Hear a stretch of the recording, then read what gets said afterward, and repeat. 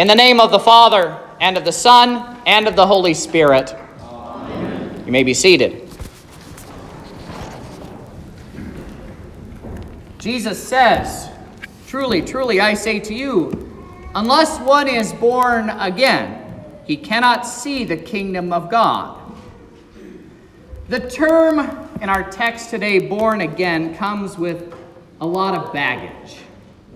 Those outside of Christianity, and even those on the so-called Christian left, use the term derisively of evangelical Christianity.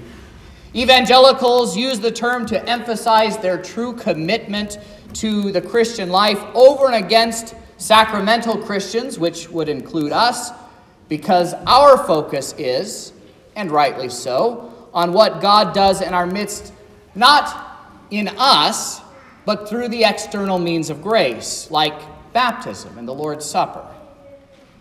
Some use the term born again in connection with a baptism of the Holy Spirit, which they claim is different from water baptism. Those who use the term positively can mention the day, usually the day and hour in which a great change has taken place within them.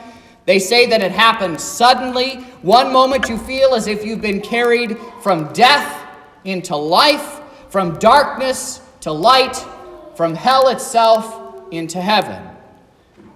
They teach that when it happened, a peace fills the heart and salvation becomes so certain of a reality that they feel their sins are forgiven, they stand in grace, and that they are saved. But what does it really mean when Jesus says you must be born again? In our text for today, Nicodemus brings us to ask Jesus a few questions about this. So let's follow with Nicodemus and see what we can find out. First, how necessary is it for a man to be born again? Again, Jesus says, "Truly, truly, I say to you, unless one is born again, he cannot see the kingdom of God." And once more, he repeats it again to show us how necessary it really is. "Truly, truly, I say to you, unless one is born of water and the Spirit, he cannot enter the kingdom of God." Jesus makes it clear here that to be born again is not something that is optional for our salvation. Whoever is not born again does not belong in the kingdom of heaven. Jesus tells a parable in this vein, where a king invites a bunch of people to a wedding feast, and when one of the wedding guests is found not wearing the provided wedding garment, which is representative of the robe of our righteousness that's given to us in holy baptism, the man is removed from the feast. If a man is not born again, his sins are not forgiven. He is a servant of the devil and an enemy of our God. Jesus says a little bit later in this same reading, "That which is born of flesh is flesh, and that which is born of the Spirit is spirit." This means that everyone who is born into the world is born into the image of his Father. I have blue eyes just like my dad does, and so also do my children. And like my first father Adam, who fell into sin, so also I have been born into sin. Everyone who is born into this world must be born again. Now, when we think of sin, we generally think of bad behavior, don't we? But sin is much more than that. It is a congenital and fatal birth defect that turns us away from God. Nicodemus is a great example for us. He is a pious man, a Pharisee, but not like the kind who rabidly opposed Jesus later on in the Gospels. In fact, it's pretty obvious that he's very sympathetic to the mission of Jesus, because by the end of the Gospel, Nicodemus is right there with Joseph of Arimathea burying the body of Jesus. He even calls Jesus a teacher who has come from God. But what does Jesus do here for Nicodemus, this very pious man? He slams shut the door of heaven in his face. He tells Nicodemus, you must be born again. We can only look at the outward appearance of a person. I can only see what you show me. Same for the rest of us. There's a country song by Luke Bryan. You probably heard it. And he tries to tell us in this song that he believes that most people are good. But the Lord looks at the heart.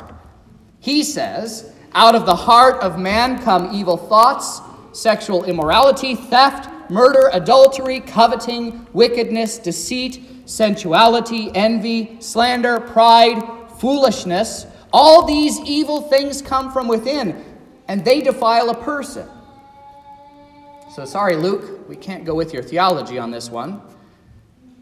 Jesus is telling us that being born again is absolutely necessary for the person who would receive eternal life. This now brings us to our second question. What does it mean to be born again? Well, to put it simply, it is the life of true faith. Jesus indicates this for us when he says, and as Moses lifted up the serpent in the wilderness, so must the Son of Man be lifted up, that whoever believes in him may have eternal life. To be born again is to trust in the crucified and risen Savior Jesus for our salvation. But it encompasses much more than that too. Just like when my daughter was born, God had written her days in his book. He knew when she would say her first words. He saw every time that she would fall and scrape her knee. He knows even now what she will be when she grows up. My daughter was born and has a whole life in front of her. So it is with we who have been born again by the Holy Spirit. The life of faith in Christ means that we don't simply look at the world using our own reason, but we judge everything by the Word of God. For example, I saw a TikTok video of a young woman who found out that she was pregnant. And laughing, she poured herself a glass of wine and proudly proclaimed that she had already scheduled her abortion. What does the Word of God tell us about this? Is this something to laugh about? Is this something to celebrate? No. The Word of God tells us that this is pure and unadulterated evil. The world will tell us that it is her choice to do so, and that the child is nothing more than a few cells that have no value in and of themselves. But what does God actually say? For you formed my inward parts. You knitted me together in my mother's womb. And so the life of faith is created, but it's also sustained by the Word of God. For the person who is born again, the Word must not only be what we hear on Sunday mornings, but it is the lens through which we look at our world. It is also our very lifeblood. The reborn life is lived in and from the Word of God. And without it, how can we be born again? Or how can we turn back those objections against the Christian life and faith that the devil, the world, and our own sinful nature are constantly throwing at us? This is where Christians get into trouble when they go off to college or move away to take a job and they can't find a faithful church or pastor to take care of them. The sun scorches the seed of the Word that's growing on rocky soil, and the cares and the concerns and the cynicism of this life smother it. For the born again, the Word of God is the top priority. So now, Jesus has answered two of our questions. How is it necessary to be born again? He says, it's absolutely necessary. You must be born again to see and enter the kingdom of God. The second question was, well, what does it mean to be born again? To be born again means to change our priorities and make the Word of God the top priority in our lives. It's how we view the world, but it's also our source of life.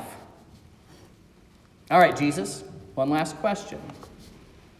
How can we be born again? How does it actually happen? Well, I don't know about you, but I did not participate in the day that I was born, other than being there, of course.